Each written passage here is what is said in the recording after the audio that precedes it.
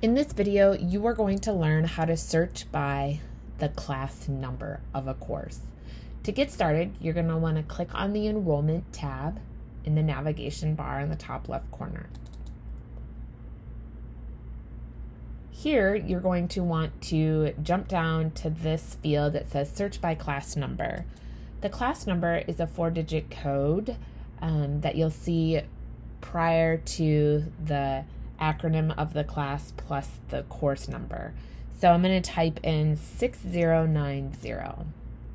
It will populate EDPS 250, Monday, Wednesday, Friday, 8:30 to 9:20.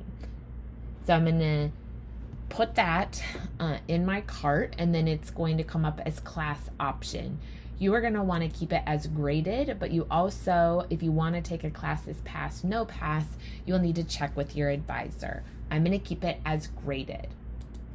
The next step that you would do would be continue. For the sake of this demo, it will not let me continue. So this is how you add a class to your shopping cart by the class number.